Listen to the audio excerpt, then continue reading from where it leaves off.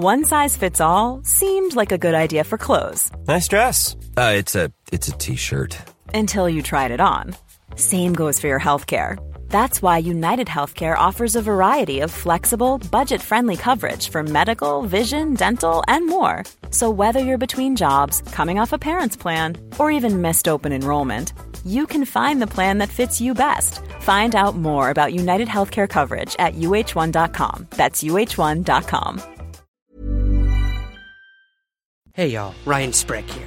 As you all know, the Somewhere in the Skies podcast is always free to consume, but it isn't free to create. That's why I've started the Somewhere in the Skies Patreon campaign. On a monthly basis, you give what you think the show is worth. You'll be helping the show continue, grow, and to be something truly communal.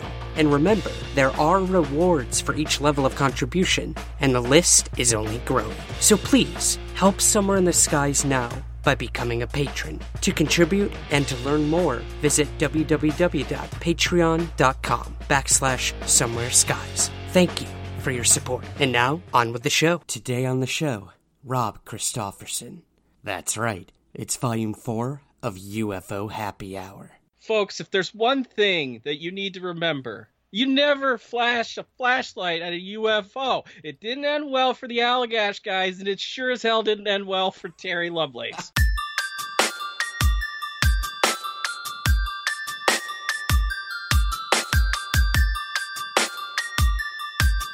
This is Somewhere in the Skies with Ryan Sprague.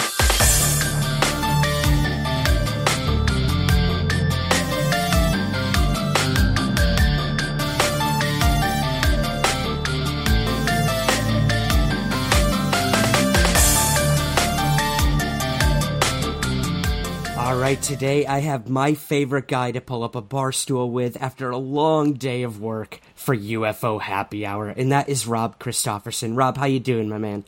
I'm doing good. How are you? I am good, man. Coming off the heels of World UFO Day. Happy World UFO Day. Yeah, same to you, man. It's a glorious day, you know, and it falls in line with, you know, the general time scale for when the Roswell crash happened. So, you know, it's festive. It's a very festive week here. It is very festive. Well, speaking of that, what are you drinking today for happy hour? So I toned it down a little bit. We're still drinking beer, but it's root beer, and not just any root beer. It's Saranac root beer, the best root beer around. Seriously, folks, you got to get your hands on this root beer. It's great. It's not like mug where it'll leave you gassy. This doesn't do that. I couldn't agree more, being from upstate New York myself. Like, that's what I grew up on, man. And I actually went on like a root beer excursion throughout the country when I was in my younger days acting on the road. And I would try a root beer in every like city and town I went to. That was like my thing. And it was really cool. I got to try all these local brews and everything, but I always came back to Saranac. That was always my favorite. Yeah, you really can't go wrong with it. And I mean, you grew up not far from where they brew the stuff. So exactly. Yeah. Yeah, it was awesome. Well, good. Well, okay, so I guess I'm the alcoholic of the two of us today. I have with me, I found this beer at a craft beer bar here in New York, and dude, I was stunned when I saw it. So about a month ago, I covered the Herb Shermer incident on the show. Mm-hmm. And at the time, they had a beer that was coming out commemorating the event, and I found it here in New York City.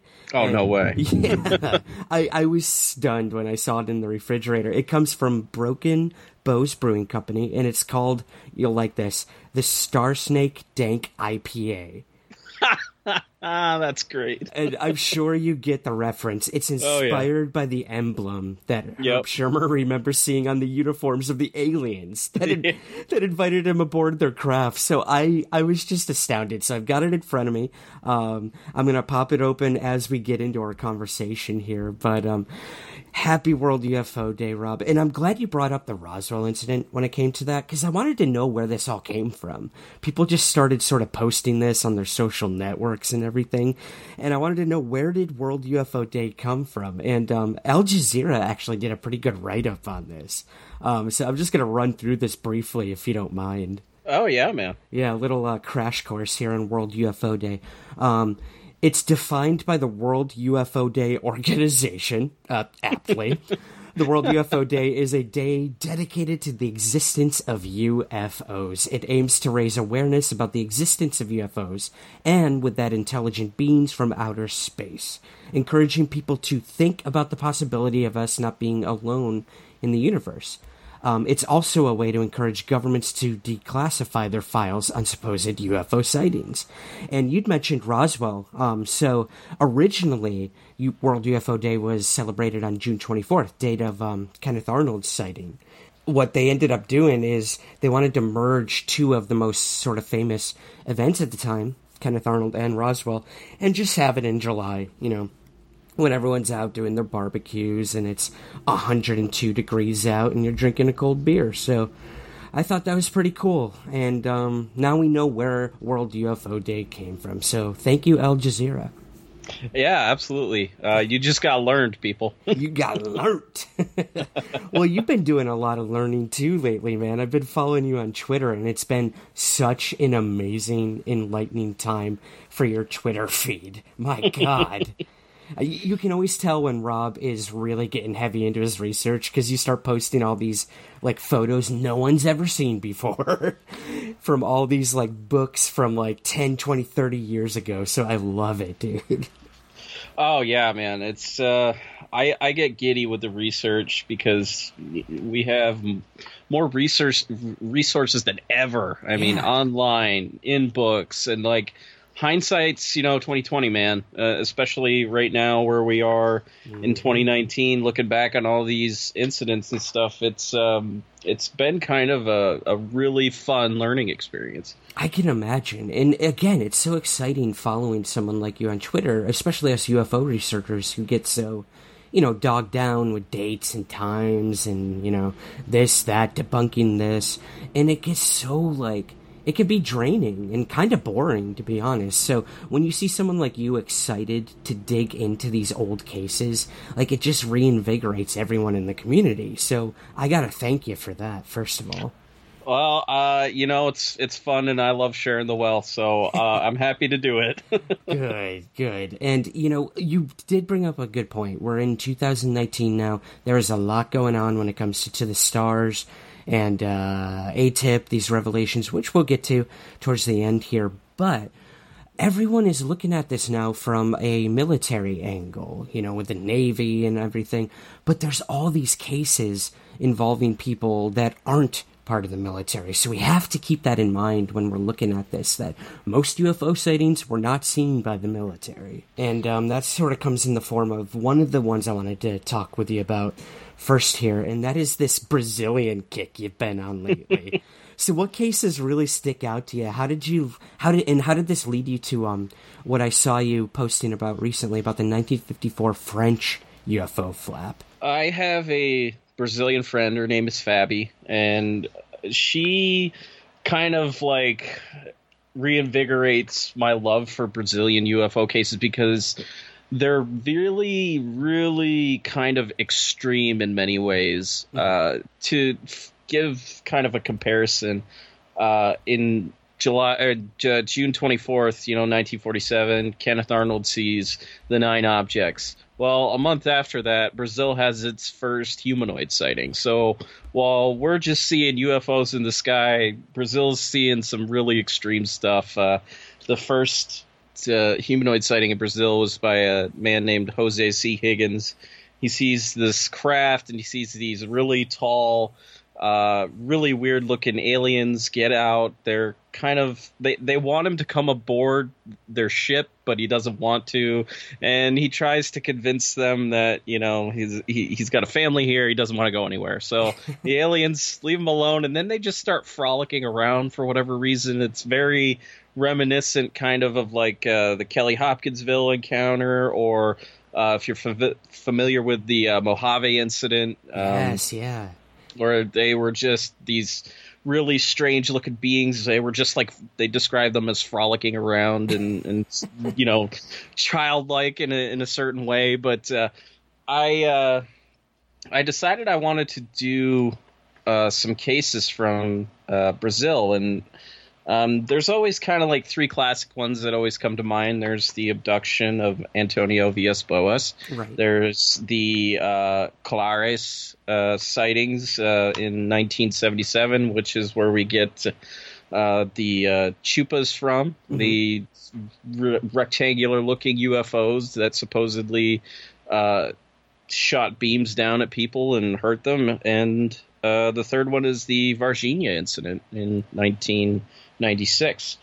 But I was just perusing old issues of Flying Saucer Review online, and they really provided the most in-depth coverage of the Antonio Villas-Boas incident. So anytime I would see Olavo Fontes, who is a Brazilian doctor, he was the APRO representative, Aerial Phenomena Research Organization. Anytime I'd see an article by him, I'd just pull it. And there's one from 1961, and it's called Brazil Under UFO Survey.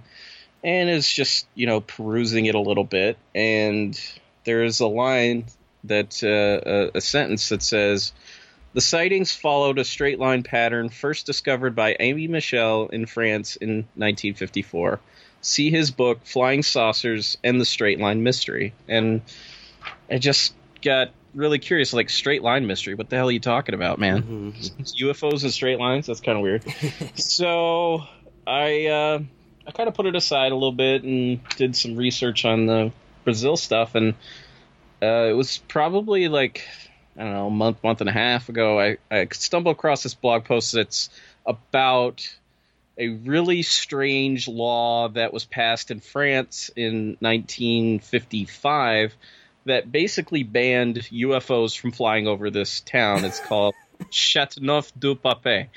It's in southern France, and it was in response to this 1954 flap in France. And it was kind of the first flap that featured humanoids. And what people often described seeing was these short, 3 to 4 foot tall humanoid beings. They were wearing what they called diving suits, just these metallic looking suits that was reminiscent of, you know, the stuff before Jacques Cousteau came along and gave us the scuba gear and all that good stuff. And they were often seen in near small craft, oftentimes working on it. And one thing that they also reported that was kind of startling is that these UFOs would paralyze these people many times, more often than not, which kind of relates to some of the stuff that goes on in Brazil. But it was in that I really just got interested in this straight line mystery thing. So I ended up finding a copy of Aimé Michel's Flying Saucers and the Straight Line Mystery. Not a cheap book if you want to find it, folks. I think I paid I haggled with an eBay seller to get it down to like $30. You were the king of that, by the way. I try. I do my best. I am extremely envious of your UFO library. It's just, you know, you get a tip and it's like, oh, hey, I got to go find that book. So I know, man. It's an addiction. It really is. It is. And, you know, a lot of books aren't in print these days, or they're through, you know, publishers that are very dubious that I'm not really totally safe with. But very good point, yeah. But what you find in France in 54, and I give a lot of respect to the independent investigators because that's where most of this information comes from. This stuff was investigated by Aimé Michel and I think one other guy. And they collected over, I want to say 400 reports. Wow. And the reporting was so good that Aimé Michel was actually able to take UFO sightings on a certain day and able to track it, and they would always go in these straight line patterns from, you know, place to place to place to place, and the time frame generally matched up and everything. And this book is mostly about, you know, plotting all of this along and giving you all of these UFO sightings. And if you want kind of a teaser on many of these sightings, all you have to do is go to Passport to Magonia, and Jacques Vallée has a lot of them in there. Interesting. Okay. Yeah, but it was so fascinating to see that he was able to, that the reporting was so good that he was able to track that in straight line patterns. And Olavo Fontes was able to do the same thing in Brazil. He was noting in 1957 and 1960 that with the UFO sightings that they were getting, they were moving in straight lines. And he has some very interesting graphs in Flying Saucer Review, and it looks like a jumble of like lines and stuff, but it's all in straight line patterns. And Amy Michelle is also able to link that to the 1957 flap in the United States that includes the famous Loveland sighting in Texas that was kind of around the time when UFOs started shutting off car engines. Right. What's interesting about that, and it kind of begins with Antonio V.S. Boas himself, but it has this, it's almost like an analog kind of way, because when you look at his abduction account, it's very, there isn't a lot of like real authentic high strangeness to it. Mm-hmm. When he eventually, like, to go into the basics of it, Antonio V.S. Boas, he was a 23-year-old farmer, and he was living on his family farm at the time. He was plowing a field at 1 o'clock in the morning, as you do when you're living in Brazil, because it's hot as hell. And he had seen UFOs on previous occasions, including the night before, but he sees this red light in the sky. It comes down really fast, and it kind of cuts his tractor off from the road leading to his house to actually get away from it. And he makes this split-second decision that he's going to try to, outrun it anyway. His tractor dies, unfortunately, so he makes a run for it. Doesn't make it long before he gets tackled by a short humanoid. He said it came to about his shoulder, and he pushed it away, and he continued running and made it about 20 feet before he was tackled by 3 more figures. They dragged him on board a UFO. They stripped him naked. They took blood from his chin, which seems like a really odd place to take blood, but yeah, we'll go with it. He had sex with a female alien being, or at least that's how he claims it. Yeah, he did. Yep. Yep. And not once, but twice. Yeah. So this was not a one-night stand. No, it was.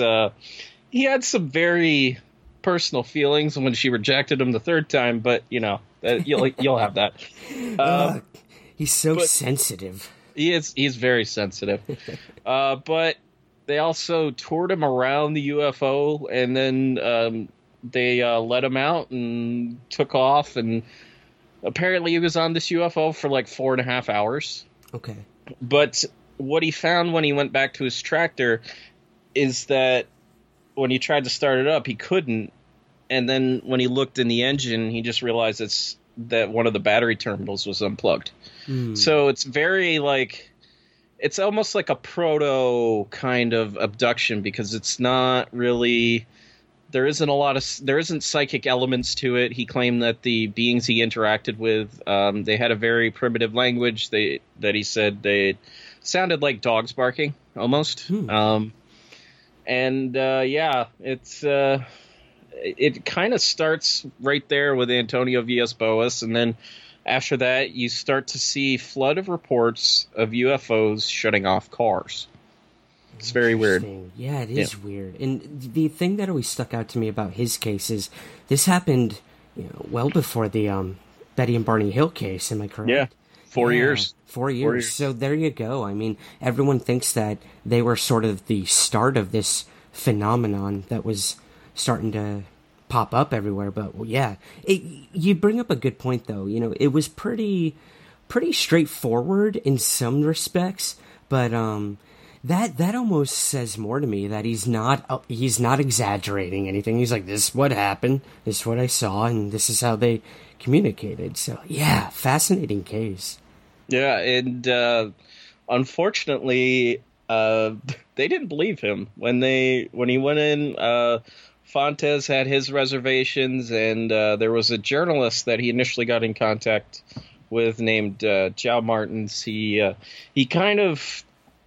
He was the kind of the UFO journalist for this magazine called O Crucero, I think is how it's pronounced. But he didn't believe his story at all. And either this guy is really imaginative, because when you read his affidavit, it's like a 13-page affidavit. It is full of so much detail. The guy didn't really miss a beat, and he had conscious recall of everything. So that makes it stand out as a very strange kind of abduction that almost seems more human, kind of, in a way. Like, the perpetrators may have been human, but and there's conspiracies like that. But it's a very strange case. The whole Brazil thing, there's so much rich UFO history when it comes to Brazil, so I'm glad someone's seeking it out. I do want to go back for a minute, though, Rob. You brought up these laws in France. I gotta read these really quick, if you don't mind. Yeah. This is hilarious. Okay, so in 1954, here's the law. The overflight, the landing, and the takeoff of aircraft known as flying saucers or flying cigars, whatever their nationality is, are prohibited on the territory of the community. Article 2. Any aircraft known as flying saucer or flying cigar which should land on the territory of the community will immediately be held in custody. Article 3. The forest officer and the city policeman are in charge, each one in what relates to him, of the execution of this decree. So, there you go, man. City policemen are in charge if a UFO lands. It's fun to watch these laws pop up in, like, random places that have to do with, like, UFOs. Washington, there's a county in Washington that has a Bigfoot law that basically says if they... when they examine the animal, if it turns out to be more human, you're going to be charged basically with manslaughter. So, well, and we know John Greenwald too over at the Black Vault. He's found many documents throughout history where, like, either the army or like the fire department, there's like contingency plans if a UFO is found. It's crazy. Yeah. That's absolutely. There was. Before Dave Paulides became the missing 411 guy, his thing was researching Bigfoot. He ended up staying and interviewing many of the Hoopa people, which are in Northern California, getting their statements. But in the beginning of his book, it's called The Hoopa Project, he talks about how there's I want to say there's like a U.S. Army Corps of Engineers map that has Bigfoot on it and listing it as like a potential threat to like deforestation, and we would be like a threat to them if we decided to deforest in certain areas. So it was kind of interesting. And then it has kind of a funny cartoon underneath it, and it says something like Bigfoot does not exist and we shouldn't be putting stuff in there like that, or something like that. It's kind of funny. Oh, that's awesome. Yeah, Bigfoot's making a comeback lately in the mainstream media too, so yeah, it's pretty cool. Well, one of the other cases, Rob, I wanted to cover with you here is you tweeted recently about a case in New Jersey back in our neck of the woods here that involved a hefty amount of aliens. So can you maybe run us through this case and what you found most interesting about it? Oh yeah, this is a fun little case from 1975, like a whole 9 months before the Travis Walton abduction, and I first read about it in Bud Hopkins' Missing Time, and it's in this like park in North Bergen, New Jersey. Now, if you're in Manhattan and you're standing on West 89th Street, you can look across the Hudson River and you can see kind of the landmark and the area where this happened. It happened near this circular apartment building called the Stonehenge, which at the time it was pretty much brand new. It wasn't open that long. It was very modern looking. I mean, looking at it now, it's not like you have many round apartment buildings these days, but it's and if you want to get really technical, it's New Jersey's 42nd tallest building. There you go, man, doing the deep research. Oh yeah, but basically Bud Hopkins at the time in 1976 1975, November 1975, he has a studio right across the street from this liquor store. And as you would have it, he would go at the end of the day, you'd usually go over, buy a bottle of wine or something like that. Something bougie, because I mean, it's Bud Hopkins. He's an artist, it's just his nature. And he rolls in sometime in mid-November of 1975, and the guy at the counter, his name's George Obarski. He's co-owns the building. He's mumbling about you never know when something's going to come out of the sky near you and startle you and stuff like that, and it catches Bud Hopkins' attention. Now, this is November 75, so if I'm wondering why this guy's babbling about this. I'm wondering if, he may have saw something about Travis Walton because it was, around this time. So Bud, starts asking him, a little bit about this, and, it's a busy liquor store. So he comes back, he's got his recorder, and George Obarski tells him this story about how in January of 75, he's closed up shop. He's driving home. He lives in North Bergen, New Jersey, and he cuts through this park called the North Hudson Park, and it's just kind of this random park.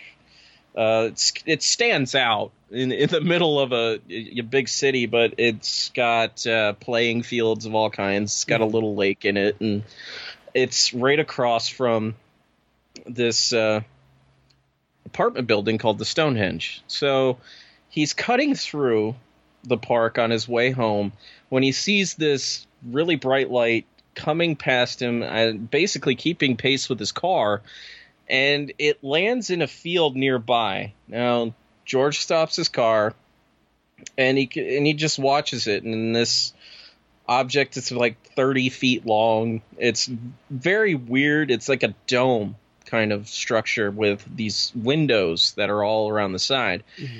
And he sees this ladder come down and these 10 alien beings getting out. He described them pretty much as like short grays, and they're all carrying a small shovel and a bag.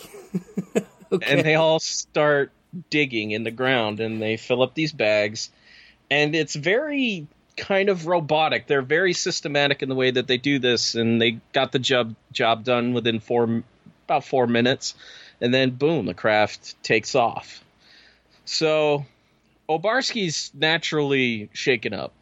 He goes home, he takes a couple aspirin, and he tries to fall asleep, and eventually does. Next morning, goes to this park, and he's thinking that it must have been a dream or something like that. Yeah. And he goes and he finds 15 holes in the ground around the area where these aliens were digging the ground up. And he pops a couple more aspirin. He's a little more nervous, and he kind of keeps it to himself for he literally didn't tell anybody, including his son who was living with him. Mm-hmm. And until that day when Bud Hopkins comes in, and Bud Hopkins, this is his early days as an investigator, and he's like, well, I need resources. So he contacts Ted Blocker and a guy named Jerry Storer, I think is his name. He was a member of MUFON. And they investigated the hell out of this case. They found an eyewitness at the Stonehenge apartment building that worked the door who saw a light on that night. And apparently, around the time that this craft was departing, it ended up, they heard like a sound, he heard like a sound wave or something like that, and it shattered part of the glass on the front door of the building. Shit. Yeah. And prior to this incident, about a week before that, there was a family a few blocks down that saw this weird object pass by their window. They were so, amazed by it. They all ran outside their house. Some of them weren't even wearing shoes, and they chased this thing down the block. That is dedication. Oh yeah, pure dedication. But basically, it's one of the probably best investigated cases that you'll ever read. You can go on to QFOS's website, and there's a great write-up in there. I think they housed it under their abduction papers, and there's kind of a question. Oh, interesting. Maybe Obarski was abducted because there's a little bit of a time difference there, but can't be totally sure. But it's one very straight, and this is a populated area, heavily populated area. North Bergen is a decent sized city, and not to mention you're right across from one of the biggest cities in the world.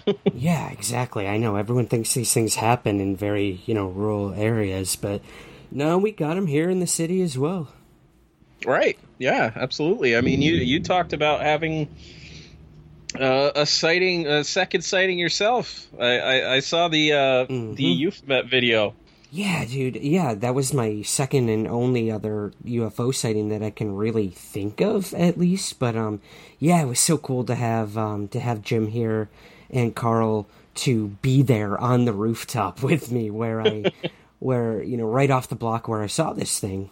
But yeah, we see them here in the city all the time. The problem is there's so much aircraft over us that you never know. You just never know. I remember I downloaded an app where you could see every plane in the air, and I just flicked it on one random night, and there was literally, I think it says something like 300 flights above me. Oh my God. I don't know how that many planes can be coming in and out of both either LaGuardia, JFK, Newark, I don't know, without crashing. It's beyond me. Yeah. I don't even want to wrap my head around that. Yeah. That's wild. It's too much, man. But yeah, whatever I saw that night, I still think it was probably a satellite, just its movement and the way I tracked it and everything. But yeah, it definitely shot up into the sky and kind of disappeared. So that's when I was like, what? Either my eyes played tricks on me, or this satellite had some sort of thrust to it beyond what it had. So I don't know. But this isn't about me, Rob. This is about these poor people in New Jersey running barefoot after a UFO. Yeah. Crazy, I mean, it's amazing that they were actually able to find as many eyewitnesses to this, and right. They did it old school. They went door to door. They bugged everybody that they could at the Stonehenge, and. Yep. They just tracked down leads. There was one, I believe, one of the members of that family was, they were at a UFO talk that somebody was giving. It might have been Ted Blocker himself, but they came up and said, "Oh, we saw something, on this day, and we chased it down the street." Yeah. That's a good point, though. Doing the due diligence when it comes to investigating these things. I know you had John Tenney on your show recently, and he brought up a good point. He said, I had these humanoid sightings happening in this town, so what did I do? I went door to door and tried to ask other people if they'd seen anything. And, you never hear about people doing that anymore. It's either posted on Facebook, "Hey, anyone see this?" Or, you just hope that someone finds you. But no, these people are going out there and doing the work. Yeah, it's important because, I mean, that when you go and knock on somebody's door, you're showing them that you're taking the time, that this is important, and that what they have to say is important. So it's important to do because what you see that MUFON investigators do, and I understand they don't have time to get out and investigate a bunch of cases, but most of the time it's an email, a phone call, and that's it. Yeah, I know. It's the digital age we live in. It's good and bad at times, but even I find myself doing the same thing. I'm like, I don't want to go to, I don't even want to go to New Jersey to interview someone. Right. But no, put the work in, guys. Put the work in.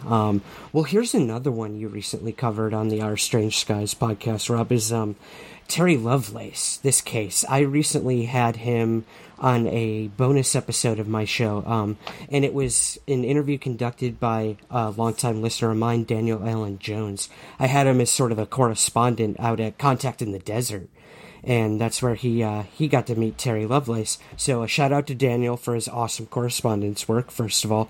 But I know that you did a really good dive into this case. So would you mind maybe running us through the basics of it? I know that's probably hard to do, if there are any basics to it, and your impressions of this case. I know we're going to get him on eventually. Terry's kind of an interesting person just because he represents this new age of experiencers and the way that they get their stories out there, and that's through self-publishing. Yeah. So if you look at a lot of experiencer stories, they are through self-published works. Sherry Wilde self-published her book, I believe. There's a few others that come to mind, but Terry's kind of leading the pack, and at least lately. And I think the reason is because his story is very strange. It's very kind of relatable too, but there's also not a ton of detail at times. And then it's kind of juxtaposed with a lot of detail about one incident. But for Terry, the story kind of begins in October of 2012. Terry was, and he probably still is, an avid jogger. And it's kind of funny to read in his book how his dad has objections about him jogging. But I mean, it was a different time, the early 1980s. Jogging was new. And he kind of asked Terry a good question. Why do you want to run if no one's chasing you? And it's kind of this very prescient, ubiquitous question, like, why the heck would you want to do that? What the heck are you running from? And then he proceeds to lay out that in October of 2012, he often when he was running, his right knee, there was a spot above his right knee that would often go numb, which is not something you hear happening to most runners. And he initially had it checked out, and the doctor basically said, well, if it ain't broke, don't worry about it. If it doesn't cause you pain, it's not a problem. So he goes on, runs for years and years and years and years, and then one morning he wakes up with this incredible pain in his leg. And his wife, Sheila, drives him to the emergency room. They take an x-ray, and they find basically it's like looks like a piece of metal, a long, thin piece of metal. And they also find this very strange, like, circular pattern of what they call bone, but it's like laid out in this like floral type pattern. So for this causes Terry to kind of remember a lot of strange incidents from his past that goes back to when he was 8 years old and even younger. He would talk about these experiences with what he called the monkey men. And they were these shadowy figures that would dart around his bedroom on certain nights. And when they would come out into the light from like the moon or something, they would have these, they looked very much like a short bipedal, kind of like a gray, but their face was more monkey-like, and their eyes were yellow. And they would always ask him, come out and play with us. And Terry wasn't having any of it, so he'd just scream his lungs out. And this would happen for a good portion of his childhood.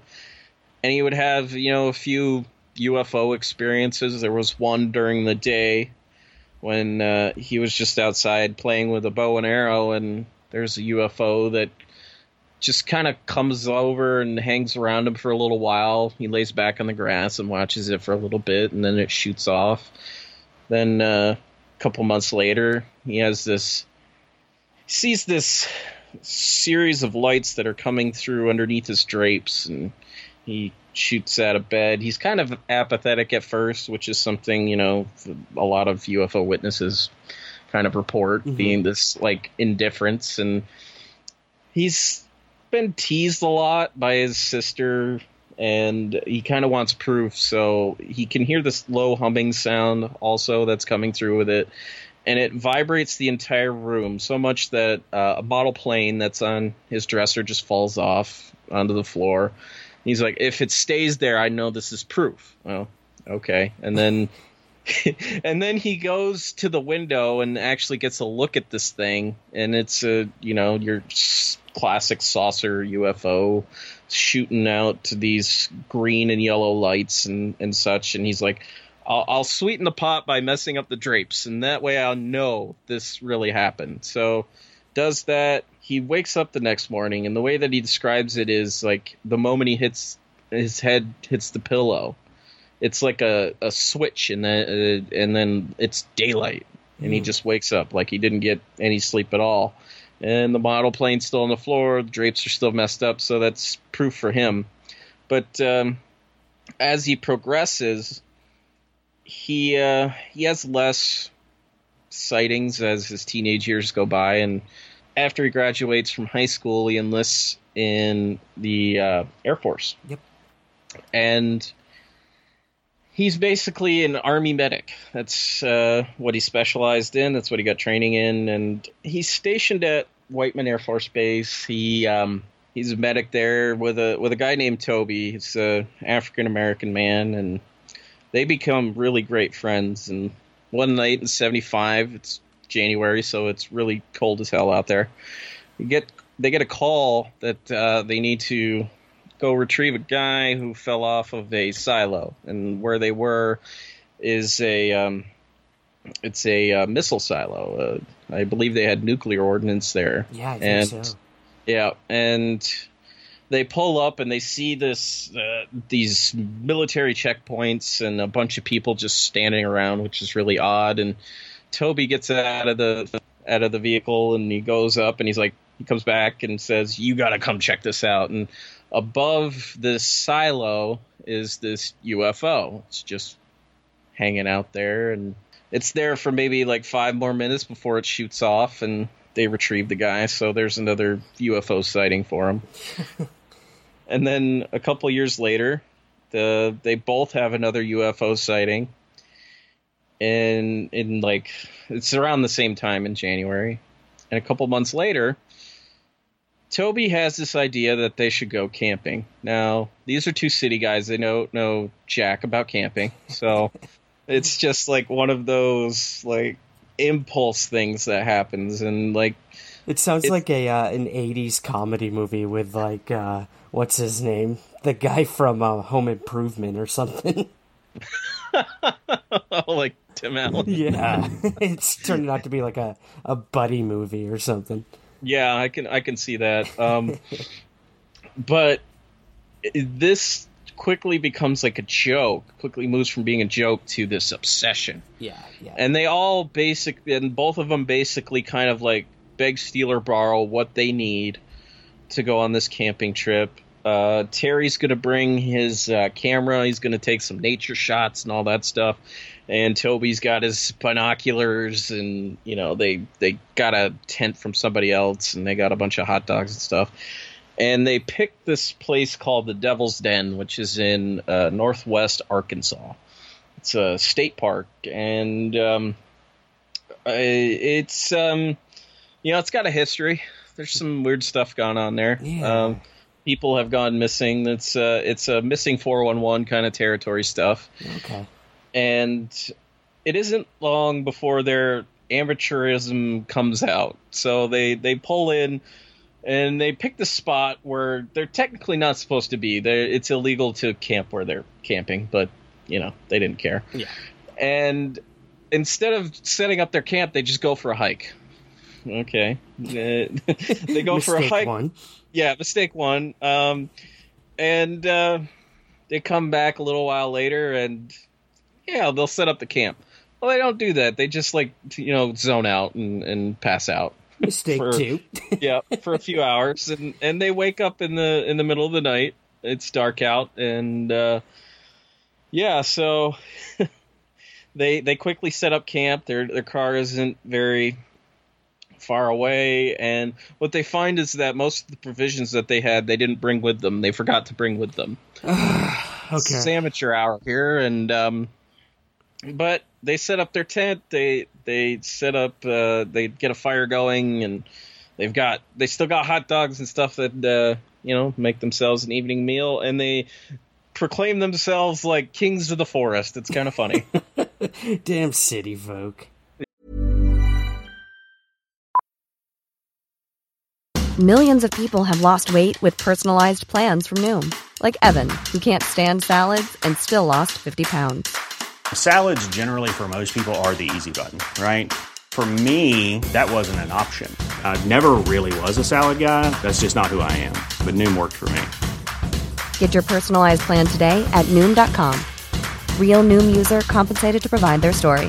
In 4 weeks, the typical Noom user can expect to lose 1 to 2 pounds per week. Individual results may vary. Quality sleep is essential. That's why the Sleep Number Smart Bed is designed for your ever-evolving sleep needs. Need a bed that's firmer or softer on either side? Helps you sleep at a comfortable temperature? Sleep Number Smart Beds let you individualize your comfort, so you sleep better together. J.D. Power ranks Sleep Number number 1 in customer satisfaction with mattresses purchased in-store. And now, save 50% on the Sleep Number Limited Edition Smart Bed for a limited time. For J.D. Power 2023 award information, visit jdpower.com/awards. Only at a Sleep Number store or sleepnumber.com.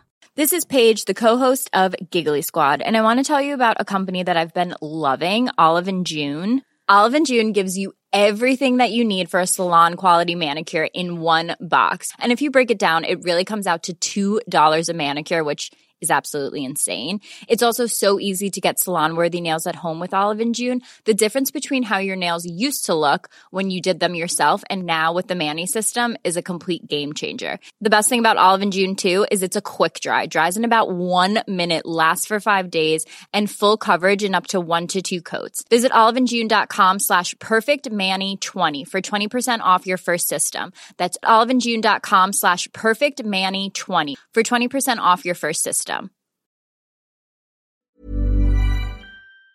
Yep. And things start to get weird pretty quick after that. Terry first notices that there's no wildlife sounds coming from anywhere. There's no crickets, there's no nothing. The forest has gone completely silent. And it's Toby that sees these 3 lights in the sky, off on I believe the western horizon. Kind of low, definitely look a little too low to be stars. But they just stare at it, and they kind of pass it off. It's nothing. Mm-hmm. And then these stars start to move up over the horizon, up and over, and then they just come directly over their campsite. Now, these guys should be like shitting a brick, but they're basically looking up, and they're amazed by it. And they're at one point... And we know this is a mistake, and I want to make this very clear. You do not signal flashlights or signal UFOs with a flashlight. You just don't do it. Don't do it. Didn't end well for the Allagash guys. Didn't end well for these guys either. Yes. Don't take that from the playbook of Stephen Greer, people. Jesus Christ. No. If you take anything away from Stephen Greer, it's just that he's fraudulent. Just let it go. But this UFO... after he flashes this flashlight 3 times, it drops this white beam of light down that it's there for maybe 30 seconds and disappears, and then boom, there's a blue pencil-thin light that just darts around their camp. Now I'm freaking out here, but they weren't. They were pretty calm about it. So that light disappears, and then the UFO moves away. That's pretty exciting. Yeah. I don't think I'd be able to sleep that night, but they go to sleep right after. as any rational person I wouldn't do, but yeah. But it's Terry that wakes up what feels like a couple hours later, and he sees this light that's flooding into their tent, and he can see Toby. He's kneeling by the flap to the tent, and he's like crying, and he's looking out, and Terry goes to grab the flashlight and see what's going on out there, and Toby just bats him away and says, "No, they're out there." And he can hear figures walking around out there. He can see this really bright light, and eventually his curiosity gets the better of him, and he throws open the flap, and what he sees is this UFO. It's in this field not far from their campsite, taking up like the whole field because it was that big. And he can see 10 to 15 short figures that are walking towards it. They're basically like the size of a child, and they walk into this white beam of light that's projecting down to it, and the way that he describes it, they just dissolved. So both the guys are kind of in this intense pain. They're very thirsty. They didn't bring water with them because, we're amateurs. Yeah, and amateur hours still, even through all this. Yep, and they make the decision very quickly to get the hell out of there. So they drive hours. I believe it was like 6 hours away from where they were living, and everybody was surprised to see them back. Terry's wife, Sheila, upon just seeing him, took him to the emergency room because he was in that bad a shape. As he was running a fever of 104. His face was very puffy, and his eyes were almost swollen shut. So, yeah, they ran him to the hospital. He was in there for a few days. While he was in there, he got a visit from a guy from the Air Force Office of Special Investigations. And we all know AFOSI. We know players from AFOSI. We know who Rick Doty is. Oh boy, he's involved with this shit. No, he's not. But okay. you can't not hear OSI and not think Rick Doty. Right, and the only reason I use the word shit is because of that name. Yeah. I love him to death. I know he might even be listening to this. But yeah, not to take away from this incident whatsoever by using the word shit. I apologize. Just when I hear Rick Doty, I get all fired up. I think a lot of people get fired up, but that's to be expected. It is. It really is. But they basically interview him. The guy, is Agent Gregory. Because we're not using full names here. But this is S.H.I.E.L.D., baby. Nick Fury. Oh yeah. Absolutely. And sets up a tape recorder, starts interviewing, and basically asks, why did you come back so quickly? And the basic standard stuff. And they were really harping on whether Terry had taken photos of anything, and Terry forgot his camera because the only thing I think they remembered was the tent, some hot dogs, and I believe Toby's binoculars. Okay. The essentials. But Terry was he was an amateur photographer. He had a studio in his house, but he didn't bring the camera with him, and just kept pressing him.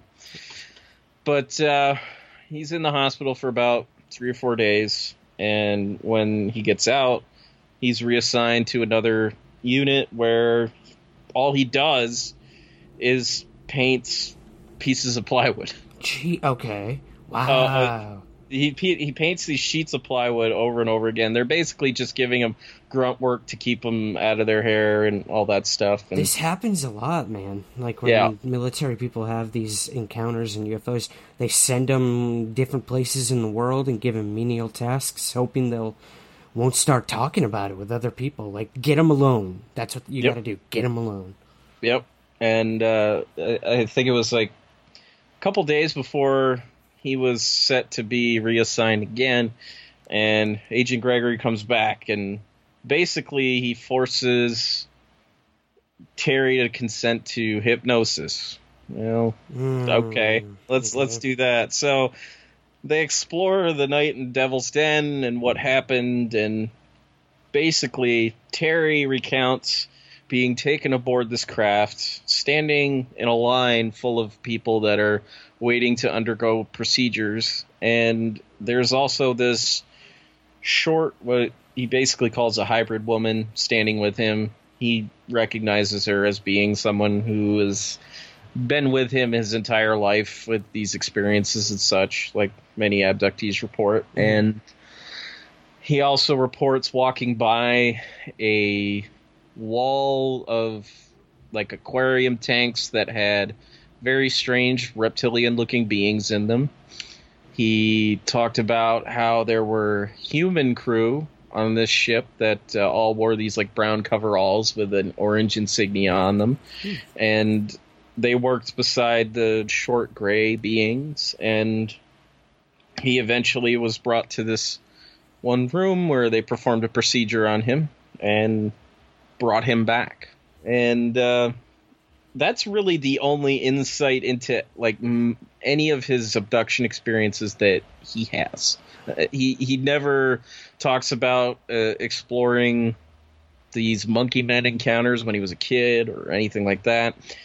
And after that, he continues to have these lifelong experiences. Eventually, he's reassigned to a unit where he's basically a medic again. Toby, he loses contact with him for a while, but he tells us in the book that Toby died a homeless man in the 90s in Michigan. Okay.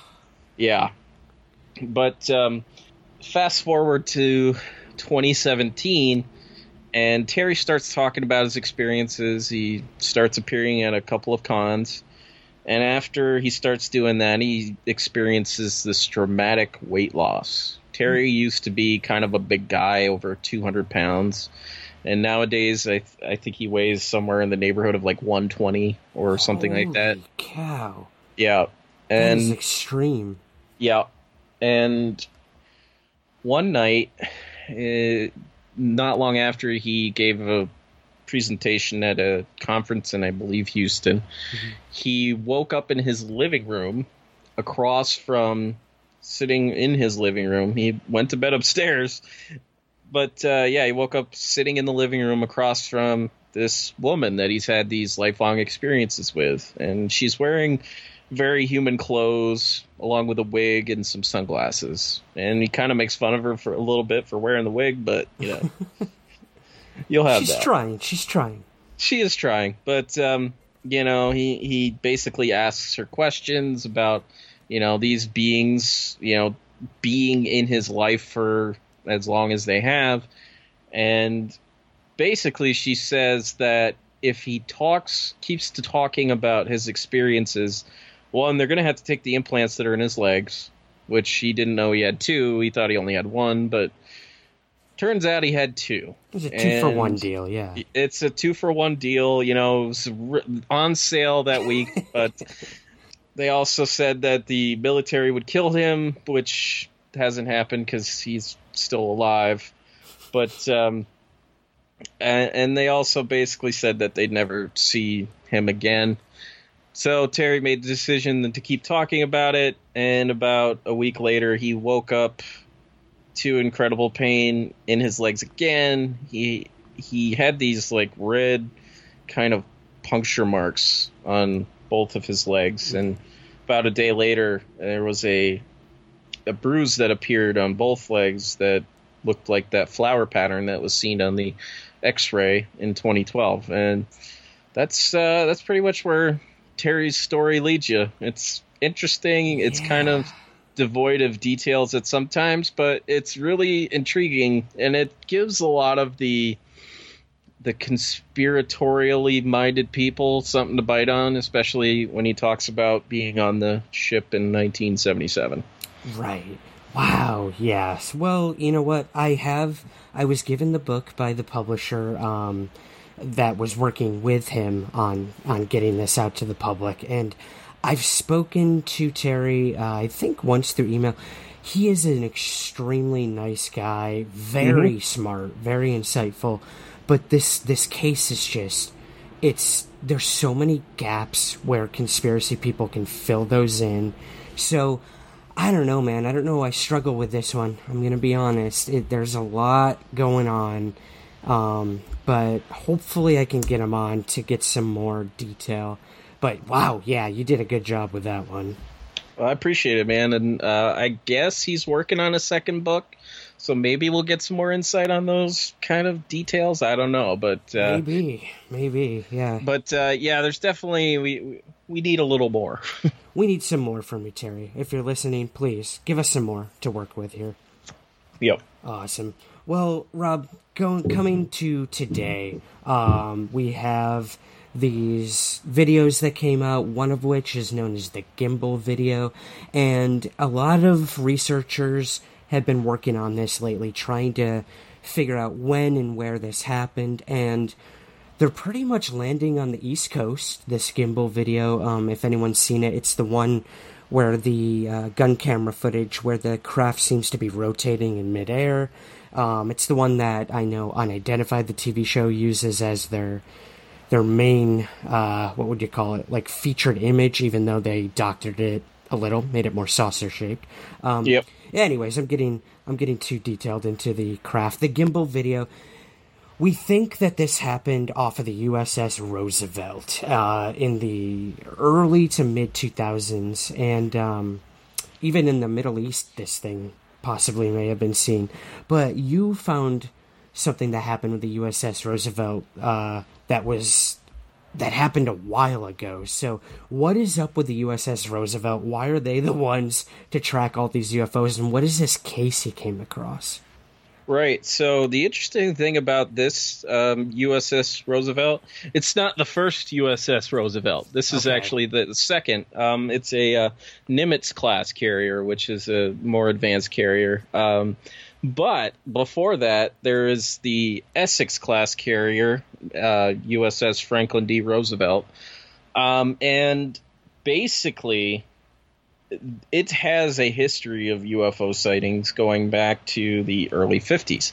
And it starts in September of 1952 with Operation Mainbrace, which was a NATO exercise that there was like, I forget how many nations took part in it. It was probably about 10 or 12, but supposedly 85,000 like servicemen were a part of this exercise. And like from the start, they started to experience UFO activity. There were some that reported UFOs coming out of the water and flying over their heads. Some of them just basic flybys of UFOs, but one of them was the USS Franklin D. Roosevelt.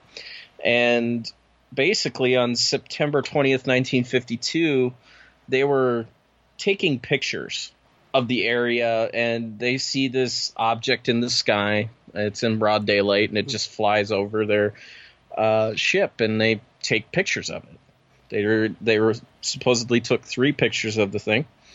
And it was just kind of, that's what it was. It was 3 pictures. It was interesting, though. Really interesting pictures. You can Google them. They're out there.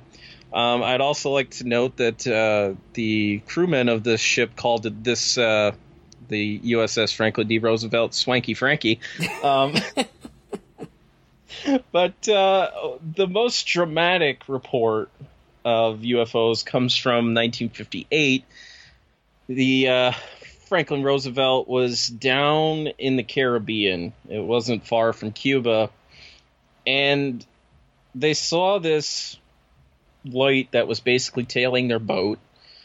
And eventually it came speeding by. And it got so close to the boat that you could actually see the object.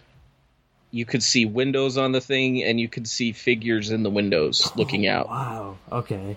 And the object just hovered right there above the ship for maybe a minute or two before it just disappeared. And this report comes from a guy named Chester Grzinski. He was 18 years old at the time, but he kind of just basically tried to find anybody else that had, seen this after it had gone down, because there was a cover-up. the CIA came on board this ship investigating gambling.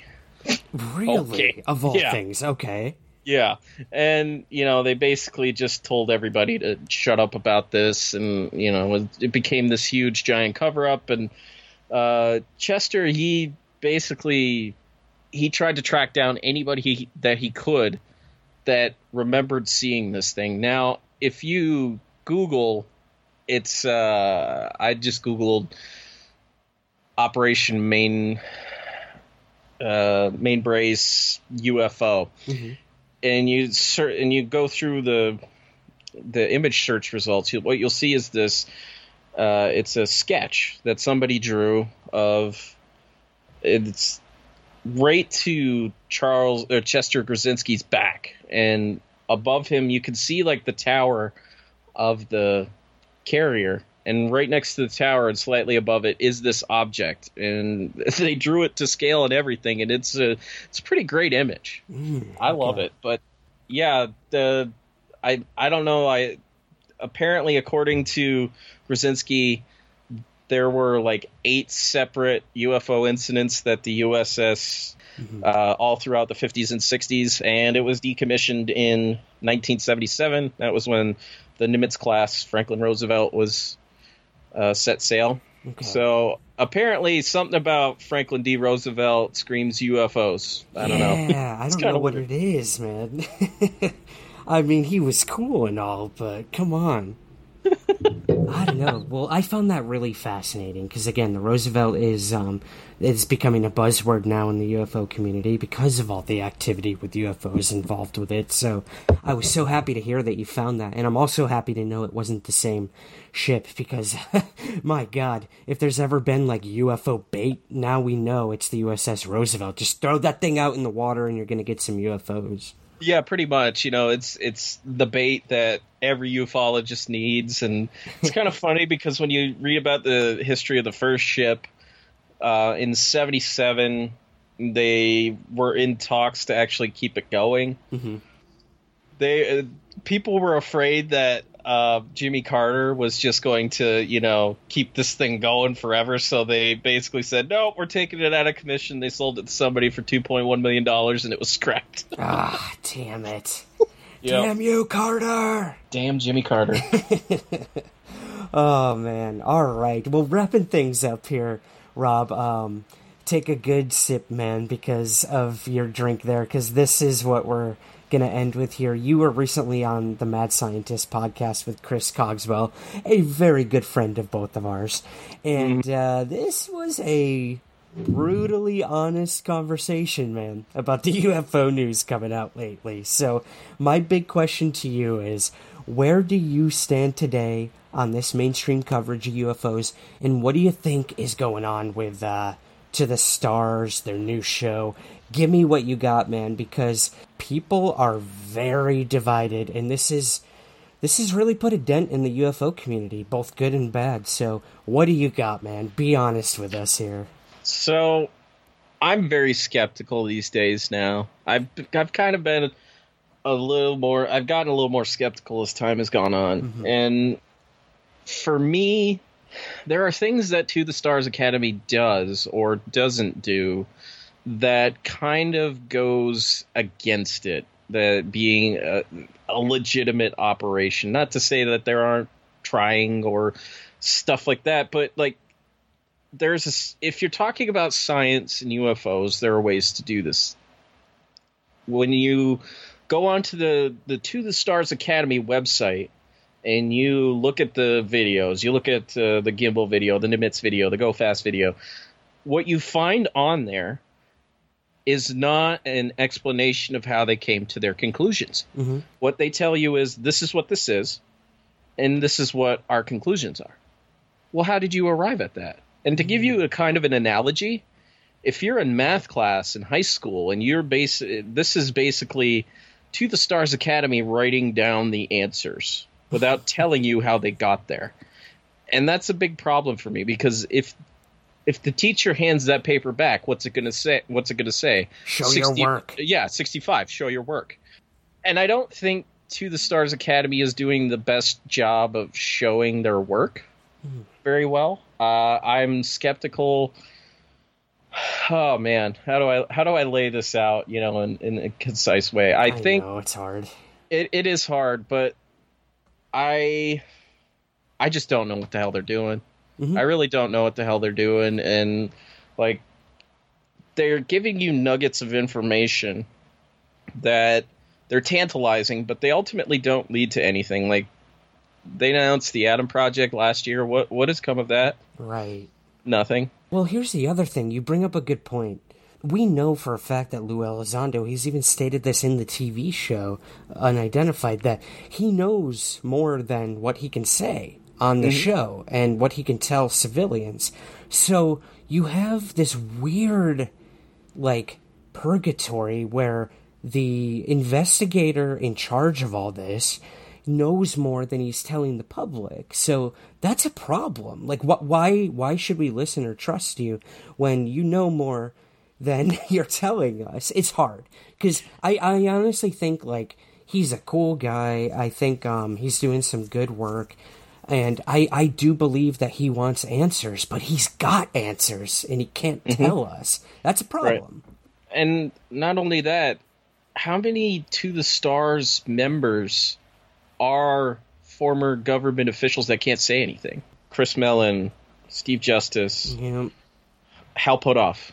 He can't say crap about a lot of things. I mean, a lot of them can't, and especially if a lot of these people are former BASS employees or are still BASS employees, they're not going to say anything. Yeah. I kind of had high hopes, but it's just like you're tempering this with non-disclosure agreements that you can't give anything up. Yeah. And now you've got people like Mick West on doing, I think he's doing pretty good work. I can honestly say I wasn't convinced by the Go Fast video to begin with. And now I really don't think it is a UFO. I think it really is a balloon. Interesting. Yeah, I mean, I've thought that for a while now, too. But you're right. We get blinded by the excitement that comes when this topic gets mainstream coverage. And when we have people like Tom DeLonge, like, really, I respect the hell out of the guy for what he's doing. I honestly do. And I think, like, he's done some great work, and he's assembled an amazing team. But you always come back to this fact that all those people involved with To the Stars know more than what they're letting on. And that is a problem. Because we're getting this narrative from To the Stars. Now, here's my thing, too, and our good friend Jason McClellan always says, you don't have to listen to The Stars. Like, they're one cog in this huge machine of this phenomena. They clearly have an angle, and that's military, and that this is a threat, and we need to be ready for it. So there you go, right there. Like, To the Stars has been pretty upfront. Even Tom DeLonge saying, I want to paint a good picture of the military-industrial complex. And he said that from the very start. So anyone who argues that, he said that from the start. So there's that right there. But like we said, this stuff is only military, and that's only a small fraction of what's going on with these phenomena. Yeah, exactly. It cuts out, like, I would say 85 to 90% of the rest of this phenomenon. Yeah. Like, it cuts out a lot. And I feel, and I've always felt that when somebody controls the field of perception here, because it always comes down to that, you need to start looking other places, not just at this one main body and their noble intentions. Right. You start to look at other places, which is why I will spend hours digging through old issues of Flying Saucer Review. Those still have value. They're still valuable to us in what they tell us about UFOs. Like when Lou Elizondo is saying, well, there's a clear pattern of UFOs and military installations and nuclear installations. Like, Lou, we've known that for decades. No shit, dude. Yeah. Okay. Alright, I got a vent here, man. That last episode, first of all, I love seeing some of the witness they interviewed. Larry Gessner, first came forward in my book. I must say that. I have to defend this. In my book, Somewhere in the Skies with his UFO encounter, To the Stars claims this is the first time he's ever come forward. It's TV. I get it. But they went through the whole Rick Doty and Benowitz thing, which was interesting. And then okay, who is this mysterious General Holt, or what was he, Base Commander Holt, with the Rendlesham case? We'd never heard of him before. Yeah. So I think it's a little offensive that they're covering the nuclear angle to all this when we've known this for so long. Look at Fated Giants, look at all the work by Hastings and all these guys out there, and it's almost like a slap in the face that, oh, Lou Elizondo suddenly made this connection. Come on, dude. It bothers me, and like, what you find in this field right now is a lot of people trying to, like, and I'm not like discounting you because you definitely did talk to Larry first, but like, you're finding a lot of that, like, people's, saying that we had these people long before you did. It's absolutely ridiculous. Like, what I want to know is, why is nobody, in terms of the David Fravor sighting, why is nobody talking to Paco Chierici? And I guarantee you, most people probably don't know who Paco Chierici is, or even know what I'm talking about. And, like, I know that Jeremy Corbell, God respect him, thinks that he was breaking that Fravor story to begin with. Paco Chierici broke that 2 years before he did. So why is nobody talking to him? Yeah, again, it's all about perception and narrative. And, I think you make a good point, though. Like, the ego got the best of me when I saw the Larry Gessner case involved with this. I'm like, hey, I was the first to break that. But I don't know that. Someone else may have interviewed Larry long before that. But that's not what it's about, I think. You're right. We need to, like, keep digging, finding all these people. Look at, like, Dave Beatty and all these people he's working with to find all these people that were on the Roosevelt. It's amazing the work that the UFO field is doing. Keith Basterfield. I mean, the list is endless of the people who are doing way, way more work than To the Stars Academy. Right, and my big problem with them is that they're cutting the rest of us out. They're cutting us, the people that have done this research. So it's like, To the Stars Academy is like hitting the reset button. Why do we need to hit the reset button when we have literature from decades and decades that are saying the same things that you think are revelations now? Yeah, it sucks, man. And at the same time, like, I understand you're presenting this to the mainstream who haven't been into all this like we have, but, like, use us. Ask us for help. Like, we're all for you. I still am a big fan of what they're doing, bringing this to the mainstream, trying to destigmatize the phenomena and the topic. But at the same time, like, Tom DeLonge from the beginning told the UFO community, read between the lines, guys. Like, you know what I'm really trying to get here. Well, you're not showing that, man, because you've completely cut out the entire UFO community. And we were the ones defending you from the start. Right. And, like, look at the UFO community now and how things are coming back. Yeah. Things are cyclical again. Why are we talking about some goddamn alien autopsy video again that we know is not real? Don't get me started. like, why are we... And some topics are worth revisiting, but there are topics that nobody has even bothered to cover, which is what I love to do. When I first... Like, the first appearance I ever made on this podcast... And we talked about the Men in Black. I was like, I really want to dig into this stuff. And I looked at the Herbert Hopkins encounter, and I'm like, this is really strange. What the hell was he looking into? Because it felt like it was a question nobody had asked. Yeah. So I find it in this book, and I'm like, why is nobody talking about this case? It literally happened like 2 weeks before Travis Walton was abducted. And it's far more insane than Travis Walton's story. Why is nobody talking about this? And it's those stories that really, they need to be told, because they've never really been told before. They've existed in the annals of these UFO journals that sometimes people pick up and read through, and, if you got them lying around. There's the whole, like, internet archive. Like, if you go to... It's either New Fork or New Fours. It's really confusing at a certain time. New Fours is in Canada, I believe. Yeah. There is a database of issues of Flying Saucer Review from the time it started in the 50s up until it folded in the early 2000s. They're all on there. Go read through them. There's some crazy cases in there. The some of the bonus episodes that I've done have come from these cases. Everybody talks about the Mothman sightings, and they don't talk about this one case from I believe South Carolina, Gaffney, of these two cops. They were out one night during this meteor shower, and they were patrolling an area. It was an abandoned area, and they see this UFO, and it just comes straight down in front of their car. And this really short being gets out, and it starts asking them questions. Nobody talks about that case. It was a case that John Keel reported. And it's like, why is that not talked about when people talk about the Mothman? Yeah. You see, and it's those cases that, like, God, I find more value in them than I do in a lot of what To the Stars Academy is doing. And I know that's going to upset a lot of people. I just don't care anymore. Yep. I don't either, man. There's no time for it. And I've been sort of taken to task with, Ryan, like, make a decision. Are you for it or are you against it? Look, I wrote a shining review of the first episode of Unidentified because I thought it was fucking slick and beautiful and insightful, and it was great.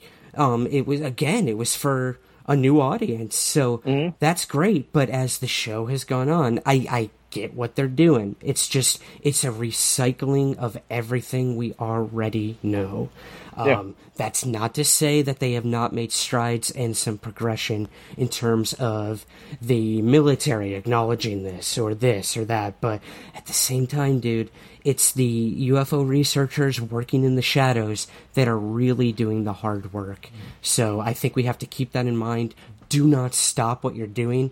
The Keith Basterfields out there, the Dave Beatties, everyone out there who's doing that legwork, and To the Stars kind of takes away from that, in my opinion. Yeah. Just keep doing your work. Yeah, and I got to say, God bless John Greenwald for doing what he is doing, because he took a bashing. He did. He has taken a bashing. He has done it well, and he's doing honest work. Yep. You know, and like, I'll be honest, I have never seen Alejandro Rojas as angry as he was. Oof. Oh my God. That dude never gets angry. No, I've never seen Alejandro Rojas angry at all. And I was watching that Twitter thread, and I'm like, oh my God. Yep. Really? Hey, if anything, this whole thing that's happened in the past couple years has made UFO researchers passionate again, and we lost that for a long time. So, you know what? While it might be divisive, it's also really, really getting our flames going. So I hope we can use that passion, work together to find answers, because I agree with a lot of what the young guns are doing. I agree a lot with what people like John Greenwald are doing. And we are getting some incredible journalism coming out of Tyler Roqueway, Alejandro, John Greenwald. They're all doing amazing work. So, you know what? If that's what it comes down to, the way that this topic is covered, I want to read everything that all of those people have to say. Because at the end of the day, we are all in this together. We're just trying to find answers. Yeah, absolutely. And I mean, if people can use To the Stars Academy as a gateway drug, that more power to you. If it pushes you to look into this stuff more, then that's great. Yeah, that's fantastic. Oh yeah, man. TTSA is the marijuana to the cocaine. Yeah, like, I like to think of myself as the cocaine right now. Yeah, you come to my podcast, you're getting the cocaine. You are getting it. Yeah. The Our Strange Cocaine Podcast. Yeah, it's coming to you. Well, speaking of that, dude, wrapping things up here, you're back. The show is back. I can't believe it. We were all waiting so patiently, but you are back and the floodgates have opened. New music, new formatting. What can we expect moving forward with the Our Strange Skies podcast? What are you going to be covering? So you're going to get Lonnie Zamora. We're finally batting down the hatches. Probably get Lonnie Zamora in around September. Okay. We're finishing up the final portions of the research. We're gonna do a deep dive into Roswell. We're gonna cover the timeline. We're gonna cover the theories. We're gonna cover Philip J. Corso's crazy crap, all that good stuff. We're going to Brazil. We're gonna be talking about Brazil. We're gonna be talking about, man, so many great things coming up. Wow. That's awesome, dude. Well, I for one can say I'm so happy you're back. A vacation well needed from the research that you've done. So it's good to see you're coming back in full force. And where can we find the show and everything you're up to? So if you want to, stalk me on the internet, I'm out there on Facebook, Twitter, Instagram. Search for Our Strange Skies. You can listen to the podcast anywhere at this point. Just search for us. And we've got a back catalog, but we're coming strong. We're telling the great stories, great stories that need to be told. Absolutely. And what's the Patreon too? Yes, our patreon.com/Our Strange Skies. At the $5 a month level, you get some great bonus episodes. That's kind of where we put our meltdowns, which, if you don't know what a meltdown is, it's basically where myself and some guests watch really weird UFO documentaries and movies and stuff like that, and then we just tear it apart. It's fun. It's fun. We recently watched UFOs, The Best Evidence Ever 1 and 2, with the the greatest of the 90s, Jonathan Frakes. Yes. So we ripped into the UFO footage in that. It was fun. I remember those, man. There were some freaky looking UFOs in there, mostly balloons, but some of them were pretty astounding. Yeah, some of them were. I think we found 3 of them that were good in that thing, but you know what? You'll get hours of entertainment. Oh, Jonathan Frakes, you're sorely missed in the UFO community. Alien Autopsy too, right? Yes, absolutely. Alien Autopsy. Yeah. He was all over the place in the 90s, man. He was doing that. What the heck was that other show that he had? Beyond Belief. Yes. Yep. That was a fun one. So great. So great. I love it, man. Well, hey, I can't thank you enough for kicking back a root beer with me today here on UFO Happy Hour. These are always my favorite episodes. So thank you so much, Rob Christofferson, for coming back on Somewhere in the Skies. Thanks for having me again, man. It's always a blast. And happy World UFO Day. Yeah! Woo!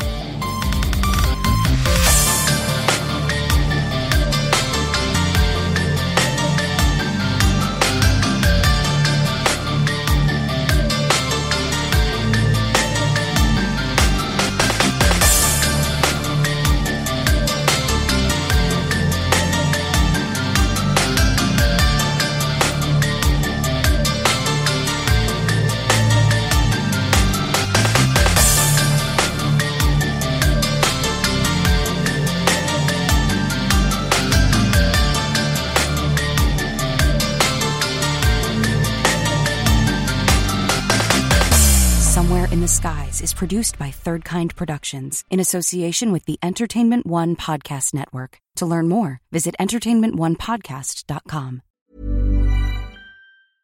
Hey, it's Paige DeSorbo from Giggly Squad. High quality fashion without the price tag. Say hello to Quince. I'm snagging high-end essentials like cozy cashmere sweaters, sleek leather jackets, fine jewelry, and so much more. With Quince being 50 to 80% less than similar brands. And they partner with factories that prioritize safe, ethical, and responsible manufacturing. I love that. Luxury quality within reach. Go to quince.com/style to get free shipping and 365-day returns on your next order. Quince.com/style.